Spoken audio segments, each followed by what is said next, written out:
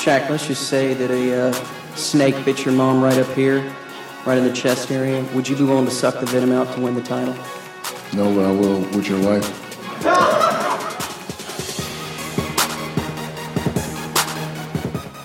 I'm a man. I'm 40.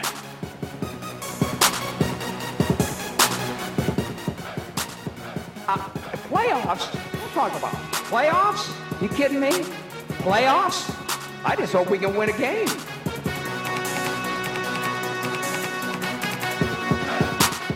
We're in here talking about practice. I mean, listen, we're talking about practice. Not a game. We're talking about practice. Hello and welcome to the Pick and Roll Podcast. I'm Bill Golden. Alongside me, as always, is Kevin McClernand. Kev, when we last left off, it was right after Game 2 of the NBA Finals. We weren't too high on it being a long series. Obviously, we were holding out hope, and it turned out like we thought it would. I picked 6 games. I think you correctly picked it to end in 5. What are your thoughts now looking back on the series? I mean, it was impressive what Cleveland did in Game 4 after going down 3-0. I mean, they just shot the lights out in Game 4, but overall, pretty disappointing series with 2 close games, really, and the other 3 being blowouts. Right, yeah, and I mean, that last game, even though it was technically close, it wasn't really a back-and-forth battle. The Warriors really controlled throughout. I don't know how close Cleveland got at all in the second half. It just seemed like there was no run in Cleveland, and they just kind of, I don't know. It was a weird game for me because I just expected them to make a run at some point, and it just never happened. And it's a shame because it doesn't look like, at least the way that the NBA is right now, that anyone can compete with the Warriors in the near future.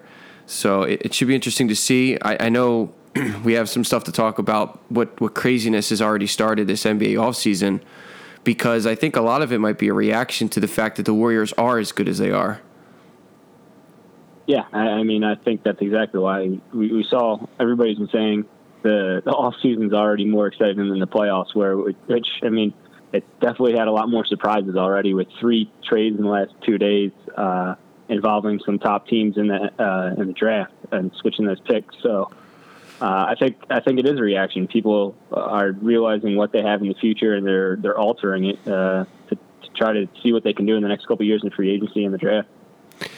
Yeah, I mean, I think a lot of teams were also, trying to set themselves up. Some probably in the immediate future, but there's a lot of, not only with like the Celtics and the Sixers and other teams now, the Nets look like they might be headed in a better direction. We'll get to that. But a lot of teams, even the ones that aren't rebuilding, look like they have a longer picture along the rumors now with LA and LeBron. It seems like a lot of teams are looking 2 or 3 years down the line. So that's one of the things that's going to make this offseason more interesting. Also, you have that dynamic. I think a lot of teams are willing to wait a couple years, especially with the way the Warriors look right now, but also in the East, obviously, if LeBron stays in Cleveland, it's going to be hard to overcome them in the next couple of years, especially if they can make a trade for a Paul George or Jimmy Butler. And I mean, it's good for the teams that are planning ahead, but it's also kind of bad for the NBA because if teams are just kind of giving up on the next couple of years while the Warriors and Cavs are together, then it's just going to make a larger difference between those 2 teams and the rest of the league. Yeah, I'd have to agree with that. And then I think if the Cavs can get a little bit better, the finals will still be great. I mean, the thing that was so disappointing about this season is the playoffs they weren't good.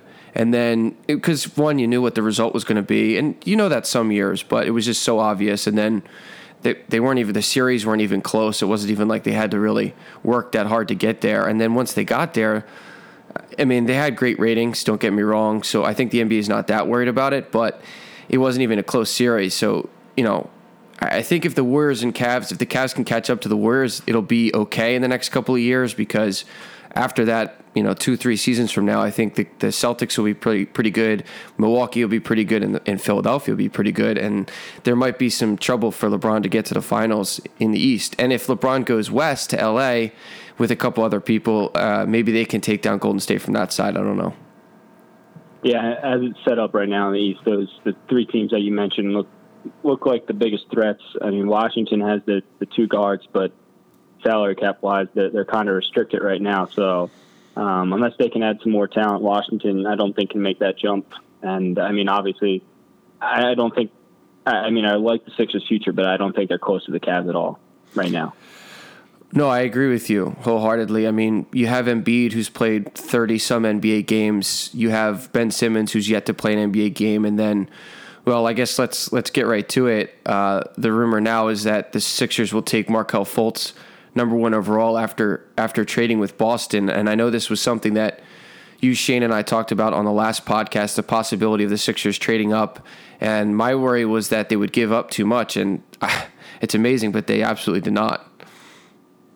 Yeah, I'm shocked that all they have to give up is one of the Kings or Lakers pick potentially, and they're both protected, both separately and protected in their own ways, but both top 1 protected. So the Sixers kind of gave themselves, hey, if the Lakers stink, which very could be possible this year, and they get the number 1 overall pick, the Sixers still get it, and 2 years from now, the Kings pick still falls. If they get the top pick through the lottery, the Sixers still keep it. So I'm amazed at how that trade went through. I mean, there was just so much nervousness. I know I was definitely one of those people when Colangelo took over that he would really screw this thing up. And the Nerlens Noel trade seemed to be evidence of that. That was, in most people's opinion, a pretty bad trade, which essentially was a second-round pick. But this is an unbelievable move for the Sixers. I guess the question would be, what do you think from the Celtics' perspective? Is it just that they didn't believe in Fultz and thought they could get just as good as a player at number 3, or what do you think the reasoning was here?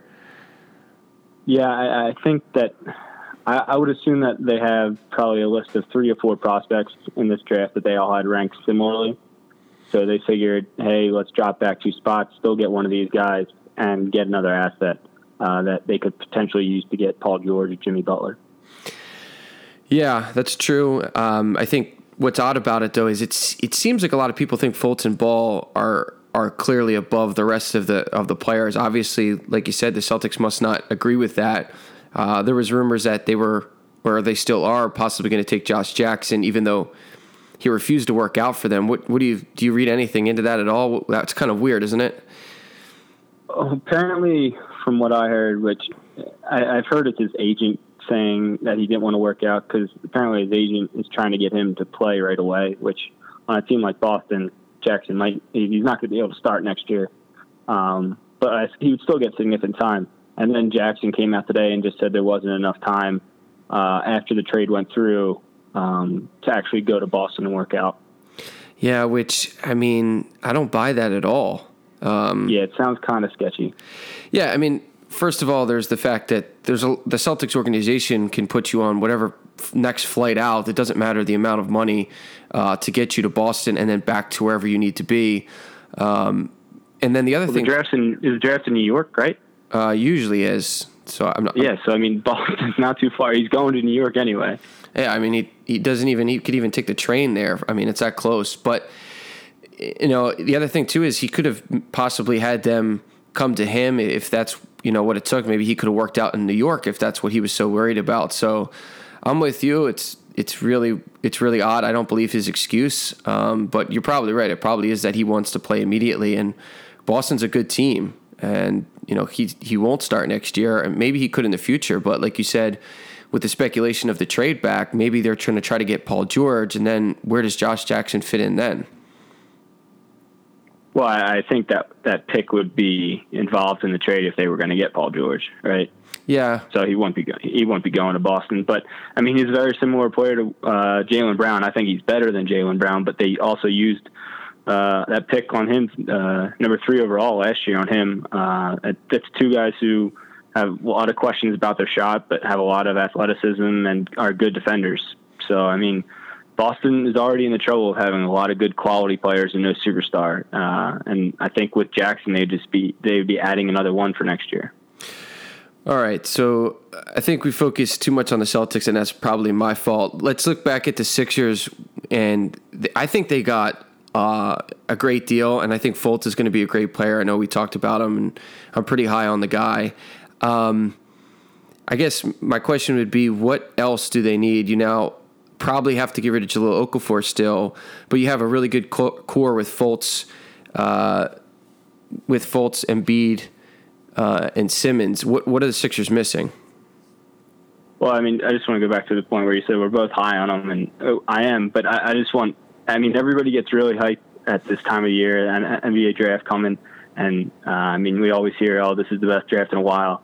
I just want to point out that I think Fultz is the third best prospect on the Sixers when he gets drafted. I still like Embiid obviously better, and Ben Simmons. So I don't think, I mean, yeah, I like the trade, and I'm glad he's going to be on the team, but I still think the other two players are more important than Fultz.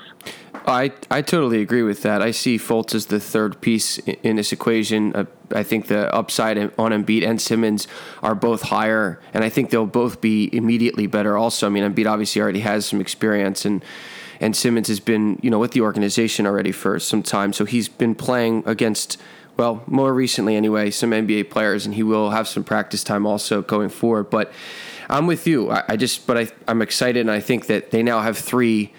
What I meant is they just have three really good, solid pieces that I think are future starters, and possibly all three could be all-star players. But I just wonder, is Saric also going to be a starter going forward, and is that enough, or do they need more? Yeah, I mean, I think Covington is a good piece. I think that's going to be their focus in the fall, is once he is able to sign his extension, because he's on the last year of his contract, is to extend Covington, and I think he'll be a key part of this core also.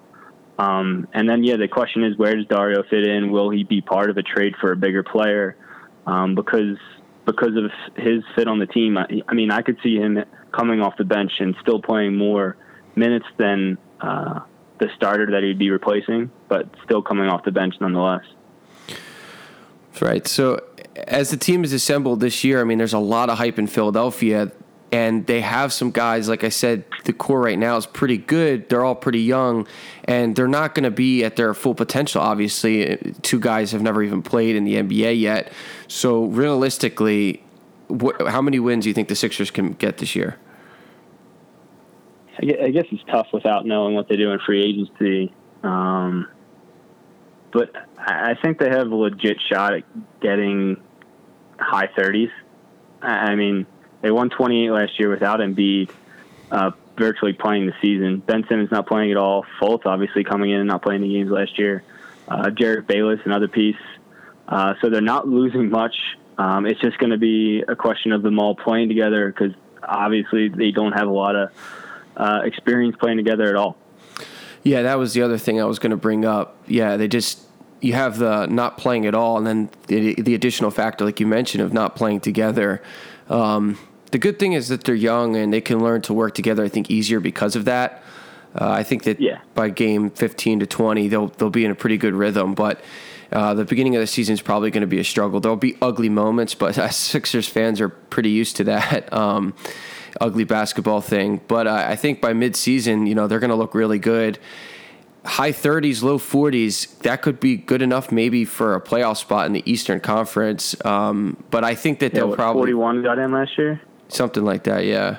Yeah. So that's the craziest thing about this, is that they could be possibly in the playoff picture, at least right there at 9-10, or maybe even 8 at the end of the season. That would just be really exciting. Obviously, it wouldn't translate into much, but to do that in the first year would be awesome. I don't think that's the goal, but they should be at least in the hunt at the end, don't you think?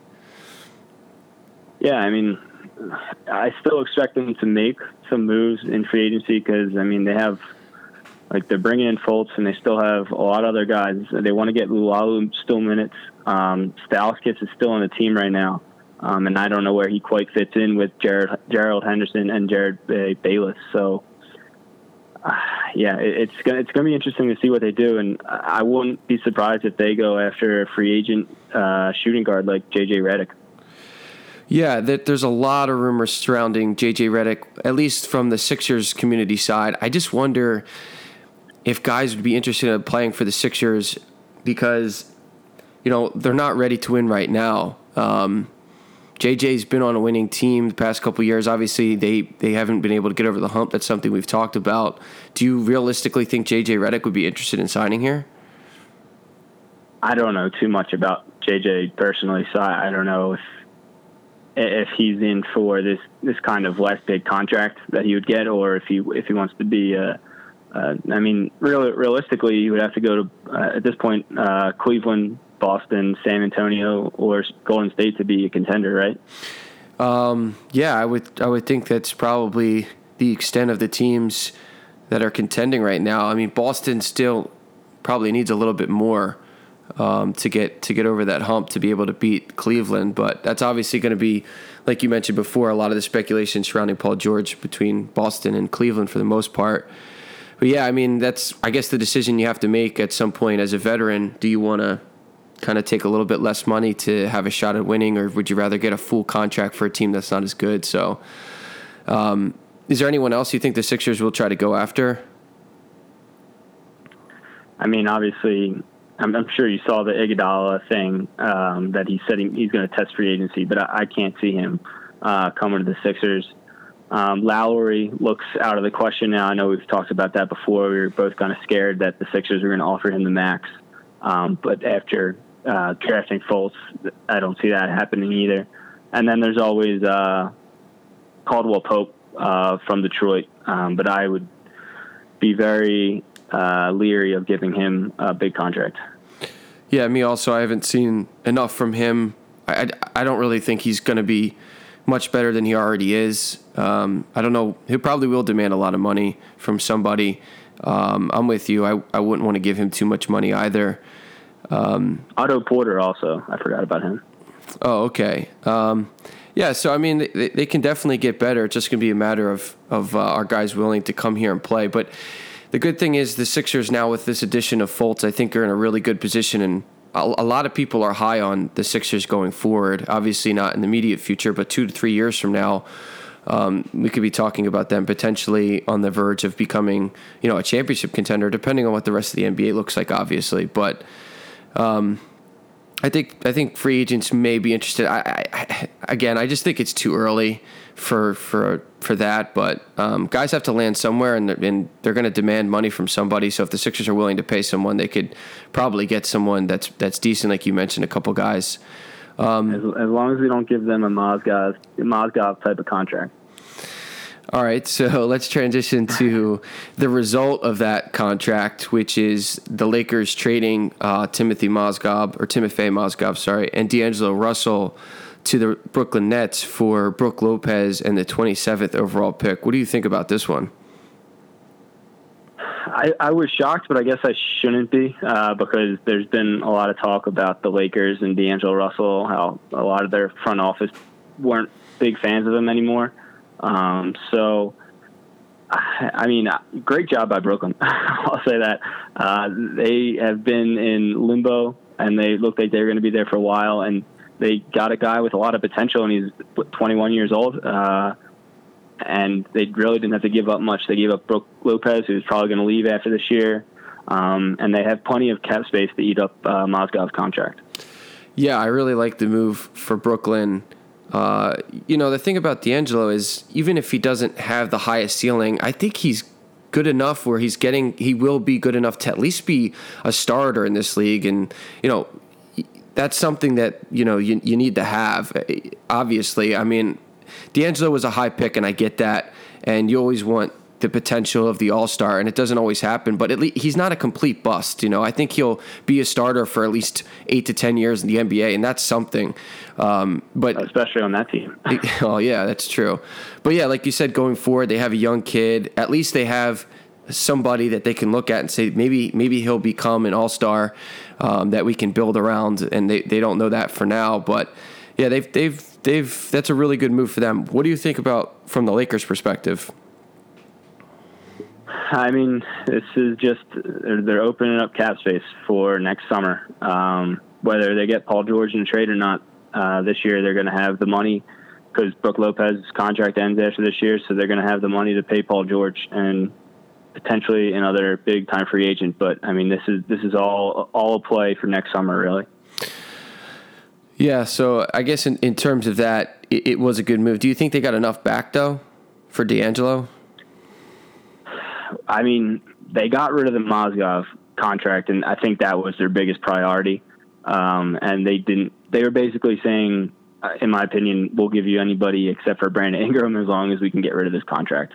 And I think a lot of the front office weren't too high on D'Angelo, so it was a perfect fit for them. I would have expected them to be able to get more out of D'Angelo, though. Yeah, I agree with you, but I guess, like you said, getting rid of Mozgov was it's a big deal, and it's really hard. I think Brooklyn might have been the only team that willing to do that at this point. I could be wrong, but that's just such a bad contract. And now the Lakers they still have the number 2 pick.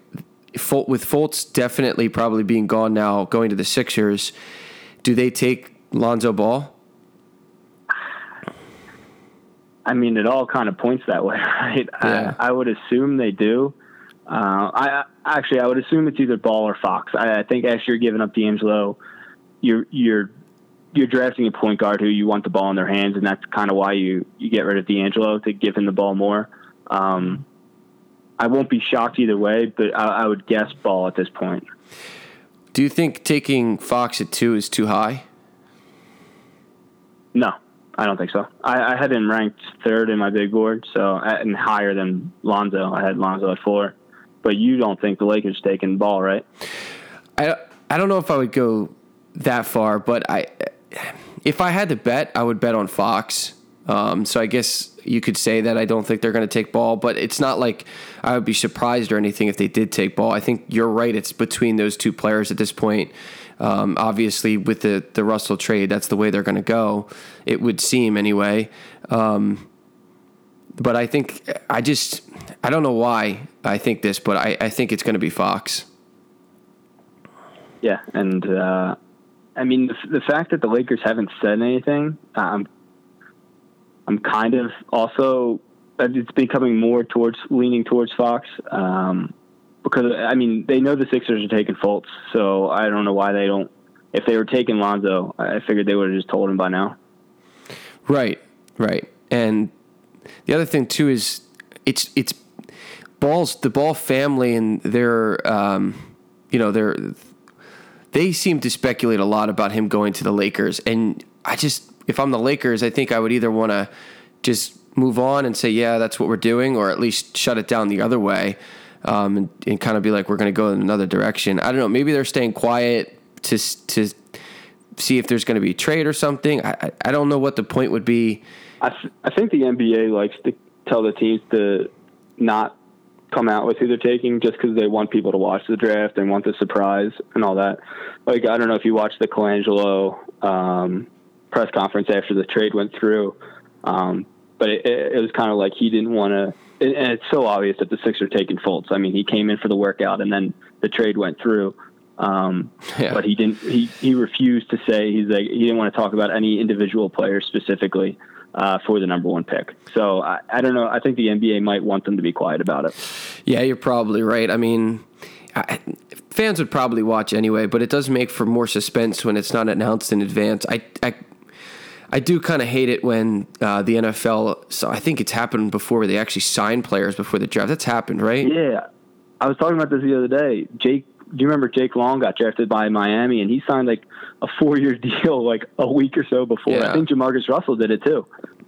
Yeah, I kind of hate that because, I mean, it's one thing to speculate, and even if the team announces, I don't know, it's just the fact that the guy is getting signed before draft night, it kind of ruins the whole draft night feel. Like, the draft night is supposed to be the first moment that you can enter the league, and for you to be able to sign a contract before then, I get that it should be allowed because, I mean, they have the number 1 pick. What's the difference? But I just, from a fan's perspective, it's weird, and I don't really like it. But then on the other hand, I get annoyed when the first team's been on the clock for 4 months and then they take forever. They take all their time on the draft pick, even though they know who they're going to take. I get they're fielding offers and all that, but watching the draft take long enough So I feel like the first pick should be quick.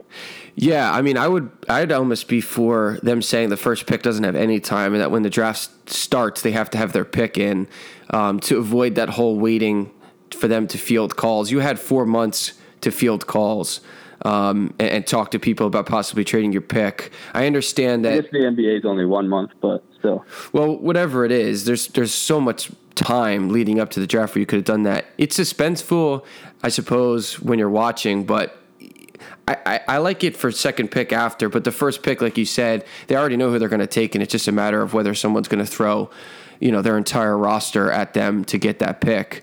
Yeah. But I mean, if the Sixers take more than 30 seconds, that's going to be, that's going to annoy me because they're not going to trade this pick after, everything that's gone through to this point. It just, no one's going to offer enough for them to get rid of it. So, also a side note, because I guess not a side note, but the Lakers, did you hear the rumors that they were trying to trade with Boston also for the first pick? No, I didn't. So, there was rumors that Magic wanted to move up, but the ironic part was about it. He didn't have enough to trade, and they couldn't trade the number 2 pick overall in the trade because I think you have to own your first pick or you can't lose your first round pick 2 years in a row or something like that. And since they don't have their 2018 pick, they couldn't use the second pick overall. Wow, really? I think it was something like that. Yeah. I never heard of that rule. That's strange. I don't know. Why would that be a rule? I don't know. Well, I can understand why in the future they don't want teams trading future picks away. Why not? I mean, just I guess so. Like a team can't have trade away their 20, 21, and 22, all those picks away, and then not have a future. I guess I don't know, kind of what Boston or Brooklyn did. I guess. I mean, I guess it's a limit on self-destruction. I think it's a new rule, but I could be wrong about the Lakers. But I thought I heard it. Well, I mean, if the rumor was that they didn't have enough, then that's probably true because the number 2 pick is, obviously pretty valuable. But maybe the Celtics were just not interested in whatever else they have on their roster. I don't know. All right, well, let's move to the last trade that's happened in the past couple of days. I think this was yesterday, the day before.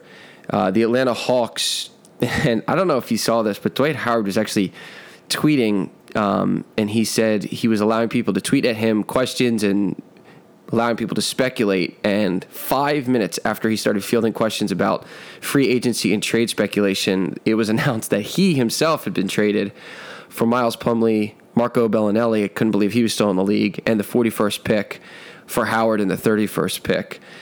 I don't know what to think of this trade. It's kind of strange. I was very confused by it at first. To go to your Bellinelli point, even when Woj tweeted it out, he spelled Bellinelli's name wrong, which Woj never messes up on his tweets. So that just shows you how much everybody pays attention to Bellinelli anymore. Yeah, I mean, he was pretty relevant for a couple years there. But if you had asked me before the podcast started, where's Marco Bellinelli, I would have guessed playing overseas somewhere because I just hadn't heard his name in so long. But Charlotte's a place you can get lost. I mean, in all of our podcasts, I can't remember, except for the ones where we preview the season, we hardly ever talk about Charlotte. It just seems like a random organization. But this is a big trade for them. They end up getting Dwight Howard, who I always hate to talk about, but I don't mind as much right now because they didn't give up a whole lot to get him, I don't think. 2 guys who I doubt played very much for them during the season, and they get a guy they can start at center. I think they're better off because of it. I don't know what Atlanta was thinking, except for, I guess, moving up. Or they moved backwards, right? I don't know the specifics of the trade. I thought Atlanta moved back. Yeah, so then I don't get it at all. Maybe they're just dumping contract. I'm not sure. Maybe Dwight's contract is big. Plumlee has a huge contract. But how many years are left? By huge, I think he has 3 years left on his contract. Really? Still, and Dwight only has 2. So this is an awful trade for them. I don't understand it. because I would not want to take on that Plumlee contract, and which has been traded twice already. He was just traded from the Bucks to the Hornets mid-year. Yeah, I'm looking at it right now. He is signed through 2020. So the next 3 years. And he's making 12.5 each year. Yeah, 12.5. I'm looking at that. I don't get it. And they moved backwards too. Man, I don't know. I can't think of a single explanation for that. Plumlee's now the third highest paid player in the Hawks. Well, I'm looking baffling. I guess Howard signed through 2019, and he's getting paid $23 million. So I guess they shed. Oh, he's getting paid that much? Oh, I didn't realize Dwight's contract was that much. Wow. Yeah. So maybe let me look up Marco's contract. So maybe that's $10 million. I mean, that's not nothing. You know. Bellinelli's probably making like 8 or 9 though. My guess. Let's see. Yeah, I mean, that would be the only thing that I could, getting $10 million. He's signed through 2018, making $6 million. So they made up $4 million, and lost. I don't get it, but it's a great trade for Charlotte. I think they're going to try to make a run in the immediate future. If they're going to make a trade like this, that would be my guess. Yeah, but their depth chart's just kind of weird. I mean, they got your boy Frank, and then they got Zeller. I think is Marvin Williams still on the team. They got Michael Kidd-Gilchrist, and then Kemba Walker and Batum, obviously. So it's kind of a weird place for all those guys to be on one team together.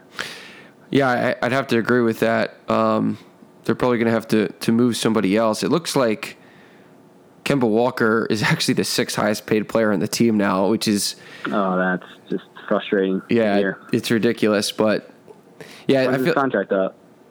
Probably this year or next year. No, he's signed through 2019. Oh, man. He's only making... a contract for Kemba. Yeah, he's only making $12 million a year. That's a great deal for Charlotte.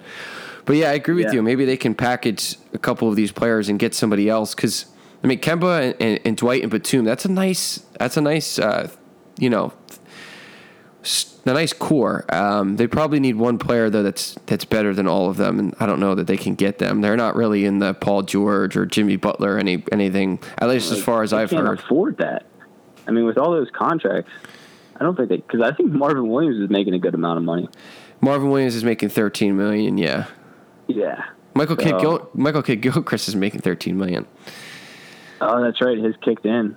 Yeah. Yeah. So. Yeah, that's not good for them. Yeah, unless Kidd-Gilchrist can find a shot that he hasn't found in the last 6 years, then that's not a good contract for them. All right. Well, is there anything else you wanted to talk about? I mean, those were all on the trades. I mean, we could talk about some about the draft. I mean, I'm interested in where you think Lauri Markkanen is going to go, because I know you talked about him being on your top 8 big board for the Sixers, but I'm not a big fan of him at all. And I was wondering if you think he'll go in the top 10. I do think he'll go in the top 10. I'm glad you brought him up, because I saw a ridiculous speculation that the Knicks were interested, if they ended up trading Porzingis, to draft Markkanen to replace Porzingis. And I like Lauri. I think he can be a good, 3-point shooter. He's tall. That's the extent of what I think he'll be. To suggest that he could in any way replace Porzingis is offensive. Yeah, he's not Porzingis. Just because he's tall and he's white and he can shoot does not mean he's Porzingis. And if the Knicks trade Porzingis, I think every Knicks fan should find another team and root for them, because there should be no Knicks fans anymore until Phil Jackson is fired. I 100% agree. But it looks like it's quieted down, and that Kristaps' brother came out and said that even though I think what did he say exactly? It was something along the lines of even with the way that the Knicks organization treats their players, Kristaps is still going to remain on the team. So I guess essentially he's doing the right thing. He's under contract and he'll play. He's not going to refuse to play. I didn't expect him to do that. That's a little bit much. Maybe demand a trade. But it doesn't look like he's going to do that either. So But you know what this is becoming? It reminds me of Dirk Nowitzki because, he was the last really good, white European player who was tall and could shoot. And every player that came in the league after him that was remotely like that was compared to Dirk. And it seems like now that Dirk is older and kind of washed up and Kristaps is on the rise, it seems like every European white player is going to be compared to Kristaps, right? Yeah, I would assume. And that's the funny part about the draft is, like, everybody needs to find, like, all these guys who do, when they're on the radio or TV, they always need to find a comparison for every guy. And, I mean, I've heard the Jonathan Isaac and Kevin Durant one, which is even more absurd than Markkanen to Kristaps. And, I mean, you're never going to find a player that fits each player perfectly. And it's just ridiculous to try to compare them because then it's too tough to fit one person into a mold of another, I think. Oh, without a doubt. I mean, it's very rare you find players even similar. There's just too much to be different. Like you said, I mean, there's the athleticism, height, wingspan, ability to dribble, pass, shoot, rebound. I mean, play defense. There's just so many elements that can be different between players. I don't mind when they do it like they say that somebody did a combination of two players. That's a little bit less offensive, but I'm with you. It's I don't know why they feel like they need to compare it. I guess what it is they're just trying to, for people that I guess wouldn't know different technicalities, they can say, oh, he's like this player, so they have an idea in their mind of what they look like. But like you said, it lends itself to unrealistic expectations and ridiculous comparisons. I'm with you. I didn't hear the Isaac Durant thing, but that's crazy. Kevin Durant there's no one ever like him before. He's not like anyone else, and it's going to be a long time, maybe never, where you see someone like Kevin Durant. That's crazy. Yeah, and I mean, I mentioned Kawhi when I was talking about Josh Jackson, but I didn't compare them to. I wanted to say that, like, that's how he plays on defense. But I mean, if Josh Jackson ever becomes anything like Kawhi, then he'll be a great player. But I'm not saying that he is. Well, that's the other thing too. I think it's okay to say, like, a player is like this person in this one direct way. You know what I mean? Like, they can shoot really well like this person, or their mechanics are similar. I remember I made mention of Sean Marion just because he had an odd shooting style also. Yep. But obviously there's no comparison between those two players. That's ridiculous. So, it's just just one of those things. And it gets people's hopes up, like you said. I mean, I will be very shocked if Markkanen becomes anything like Kristaps, and if Phil Jackson is really trying to replace him. Well, if he's trying to trade Kristaps, then he should be fired. But if he tries to place him with Markkanen, then it's even worse. Yeah, I don't know. I wouldn't get rid of Kristaps for really almost anything at this point. I mean, he's already proven that he's really good, and I think there's potential for him to get even better. He's so young. He's athletic. I mean, the guy's just really good. And you don't, in my opinion, you don't trade young, good talent like that, that has that much potential. I think it's different than D'Angelo Russell, because I think Kristaps is already better, and I think he has a higher ceiling, right? Well, I've never been a big fan of D'Angelo. Right. But yeah, I would agree. I mean, the big problem is defensively.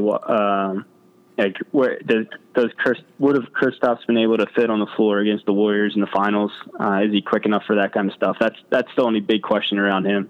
Otherwise, he's a good shot blocker at the rim, can shoot obviously, and can score in multiple ways if he's posting up or anything like that. He's got to gain some weight still, but he's still so young.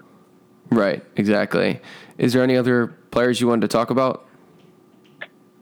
I mean, I didn't get to watch the national championship game or anything like that, but I heard that's when Zach Collins was playing his best. Did you get a chance to see him in the tournament? Because every time I saw him, he was in foul trouble.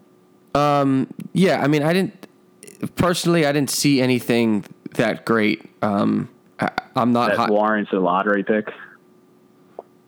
Right. I mean, I don't know. I wouldn't say he's not a lottery pick, but I don't know if I would take him in the top 10. I I say that and I would take Laurie, but I see Laurie fitting into a specific role that's useful, whereas Zach Collins, it seems like, and the reason I say this too, and I know that Laurie could be compared similarly, but I've made mistakes with players that are tall white guys, in the past couple of drafts that I thought would be good and that they ended up not so good. So that's my other hesitation. Yeah, I mean, that kind of position, even though he can shoot a little from what I've seen, Collins, that is. But yeah, it's just going to be, he didn't really play too much in college. He was back up on his team and fouled a lot. Another player who I'm really high on, Dylan Brooks from Oregon. I think he should be like a mid first round pick, like somewhere late teens or 20. Early 20s. What do you think about him? Yeah, I'm with you. I really like Dylan Brooks. I think there's potential there. I'm very confident that he'll be a solid NBA player. Like, I think he's a safe bet. And I also think he's got a decently high ceiling. I like him a lot. I don't know why he's not getting talked about more, to be honest. Yeah, I mean, he's not a freak athlete, but he's not a bad athlete. I mean, I guess he's not getting any attention because he didn't do too much in college. I mean, he was injured last year, but besides scoring, I think his total rebounds and assists are pretty low. But that team was pretty balanced overall, and I think they kind of shared all the stats together, that Oregon team. There's another player I wanted to ask you about, Frank Mason. I know he's probably mid to late second rounder. What do you think about him?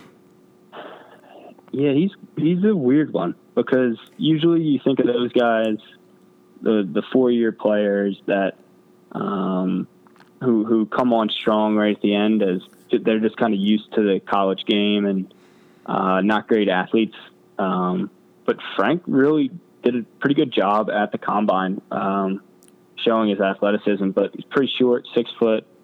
I wouldn't spend a first round pick on him. I would definitely pick him in the second round, but I could see him being a lifetime backup in the NBA.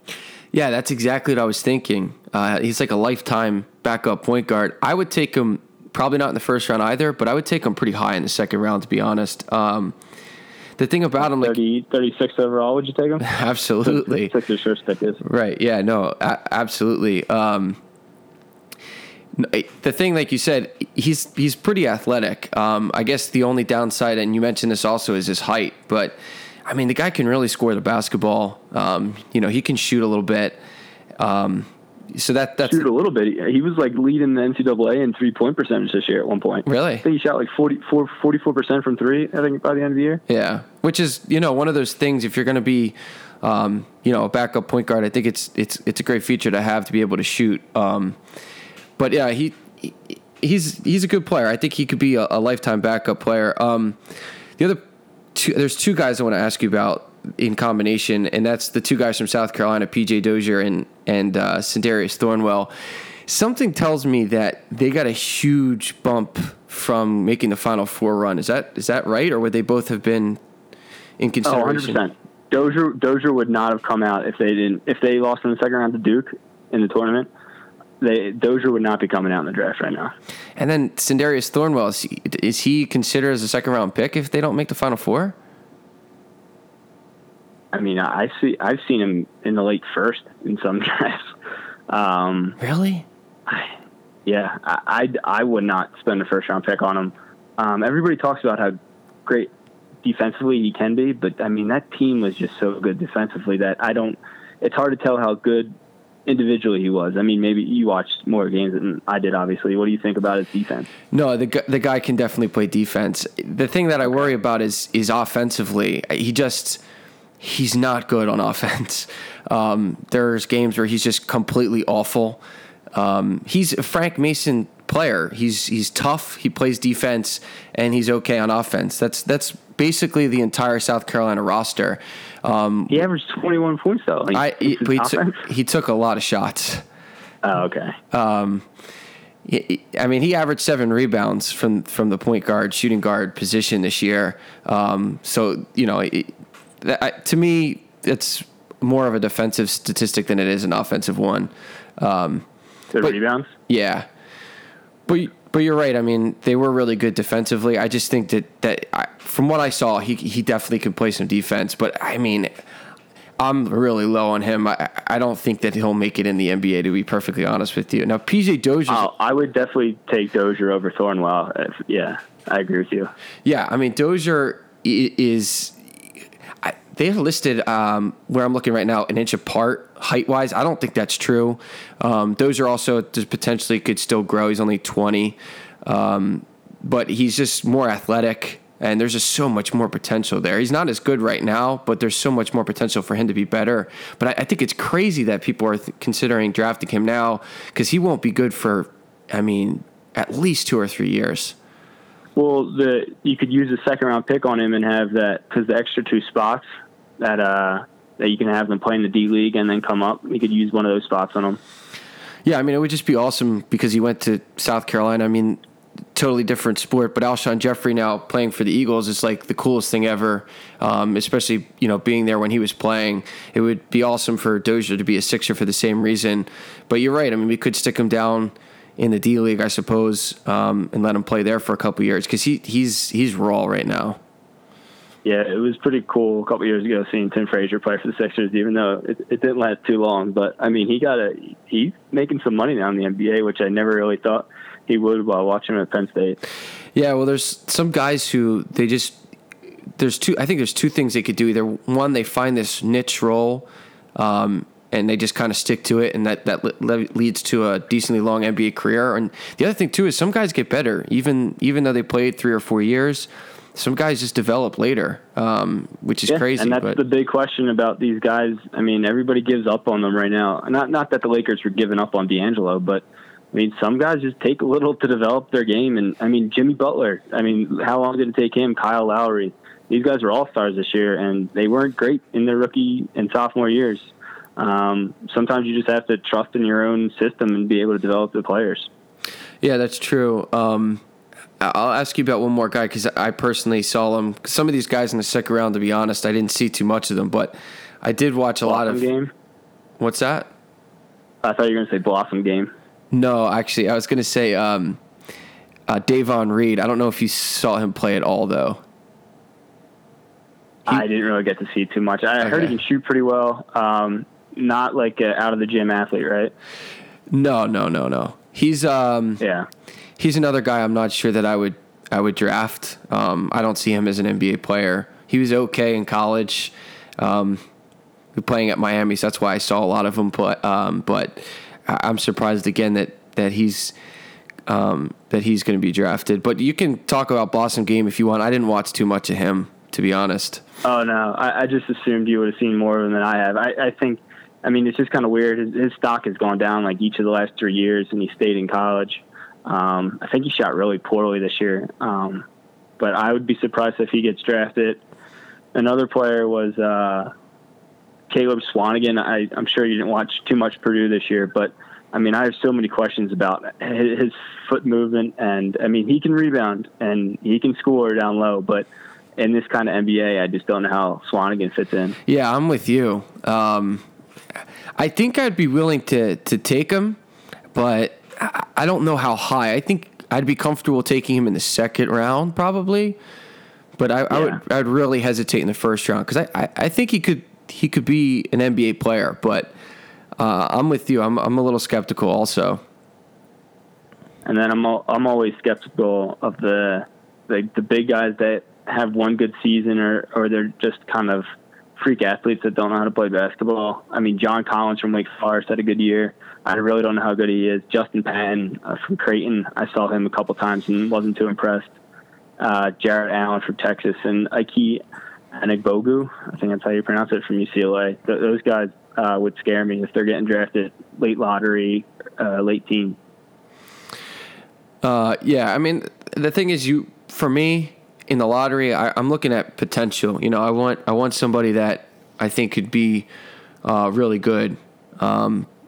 But sometimes there's not that many players in the draft like that. So there's one other player I wanted to ask you about, though. I think both of us probably saw a lot of him. Most of the country saw at least a decent amount of him last year, and that's Josh Hart. He really got a lot better over time in college. Do you think he has potential to get even better than he's gotten the past couple of years, or do you think he's kind of flatlined? What do you see out of him? I think Josh Hart's going to be an NBA player, but I think he's going to be what you see. All right, he doesn't have a huge potential, but he knows the game of basketball. I hate the comparison with him and Brogdon just because they both went to college 4 years. I think he's a better shooter than Brogdon, even though Brogdon shot pretty well this year. Yeah, that was surprising. So I think, I mean, if he's there, 36 for the Sixers, I really wouldn't mind it. But I wouldn't spend a first round pick on him if I was the Sixers, like jumping up and taking him. No, I don't think he's a first round player at all. I'm not sure about him either way. I don't have a strong feeling. I'm with you on the fact that I don't think his ceiling's very high and that he won't be much better than he probably is now. But I could see him fitting in the NBA long term, but at the same time I could also see him just not making it. I guess I'm not really sure about him, to be honest. Yeah, I think Bridges on the Nova team is the best NBA prospect from that team, and he decided to go back. Obviously, Hart didn't have that decision since he was a senior, but right. Yeah, I mean, Chris Jenkins is coming out too from that team. I doubt he gets drafted. He's just not an athlete at all. But yeah, Hart's definitely worth a flyer if he's there in the second round, in my opinion. Yeah, the thing about I'm sorry, you just said his name, but now it's slipping my mind. Jenkins, to me, he's just slow, right? I mean, he's not athletic overall, but isn't he? He's really slow. I mean, it surprised me that he was as effective as he was. He lost a lot of weight in college. He came in at like 300 pounds to Nova. Really? Yeah, he was huge. Wow. What position did he play down low in high school, or? I'm not sure. That's crazy. Yeah. So, I mean, he lost a lot of weight the first couple of years at Nova, and then obviously hit the game-winning shot. And him and Hart tested the NBA draft last year and both decided to return. But, I mean, Jenkins he doesn't have the speed to play a smaller position. He's not tall enough to play a bigger position. Right. So he's just kind of stuck in that. I mean, he'll make plenty of money overseas in Europe probably. Any other players that you want to talk about? No, I mean, we hit the top 8 last time we talked. A couple players, I mean, that'll go high that I'm not high on. We talked about Markkanen.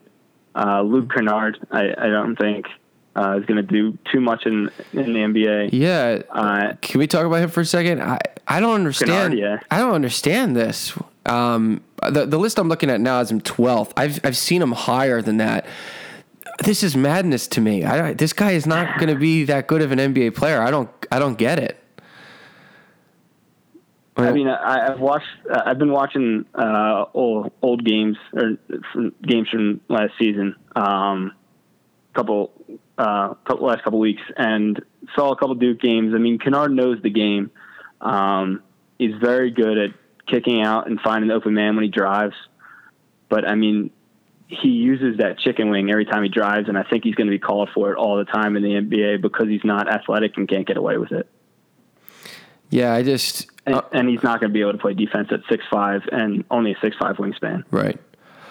Yeah, I mean, from what I've seen, he's a good player. I'm not saying he's not good. I just don't see him as an NBA player. I just don't think he's good enough. Period. But who else were you going to talk about? Sorry. I mean, I barely saw this guy because he got hurt during the years. OG Anunoby. I don't know what you think about him. I mean, everybody loves his athleticism, but like I said, I didn't really get to see him. No, I don't have any thoughts, honestly, because I didn't watch much of him at all. Yeah. And then TJ Leaf, I think people are way too high on the power forward from UCLA. Yeah, the list I'm looking at has him at 21. Do you think that's too high? No, that's not too bad then. Yeah. I've seen him like close to 10, 12. Yeah, no, that's crazy. I think that's high. Yeah, I would agree with that, definitely. No, I think he's a good pick at somewhere around late teens. Might be too high, actually, maybe in the 20s. It's probably about right for him. Yep, and then I think the last player I would note on is Harry Giles. I think if he can stay healthy, I think he's the top 5 player in this draft, no doubt. That's crazy. The list I'm looking at has him at 26. How high have you seen him? I wouldn't. I mean, without knowing anything. I mean, all I know is that he's had surgeries on both knees. I don't know the health about them now. He barely played at Duke, but just seeing some of his film and watching him at Duke when he did play, I think he could be like. Just to give you a player, Joel Embiid. Like, I think he can be a smaller player like that in that mold, right? Where would you take him? I guess you're saying that you're not sure because you'd want to know more about his knees. Yeah, I mean, for all I know, he could just be injured his whole career. But I would take him 10, like the late lottery, 10 to 14. Yeah, just because you think he's got so much potential, it's worth the risk. Yeah, I mean, he can shoot, he can handle the ball, like he can lead a fast break. I think, that's so valuable to have a center to be able to do that in today's game. Yeah, definitely. All right, well, the draft is coming up Thursday. I think coverage is at 7, but it really starts a little bit after 8 probably. Is that true? I was wondering that. I had no clue when it starts. Because it says 7, but who really knows when the first pick's drafted? Yeah. Well, usually there's like an hour of coverage before, so I'll have to check like the actual Comcast listing to see, because usually they'll break it up on there. But yeah, I'll be tuning in around 7 anyway to watch whatever they're talking about. Maybe there'll be a trade or something. For an hour. Yeah. And then we'll be back.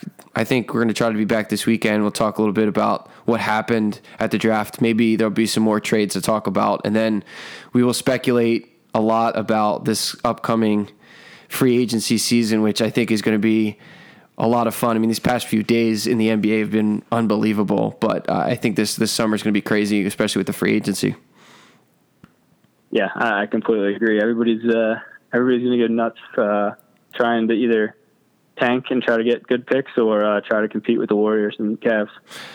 Yep, I think that's about right. All right, so we will be back in a couple of days. Enjoy the draft and the trades, whatever else happens. This has been the Pick and Roll Podcast, and thanks for listening.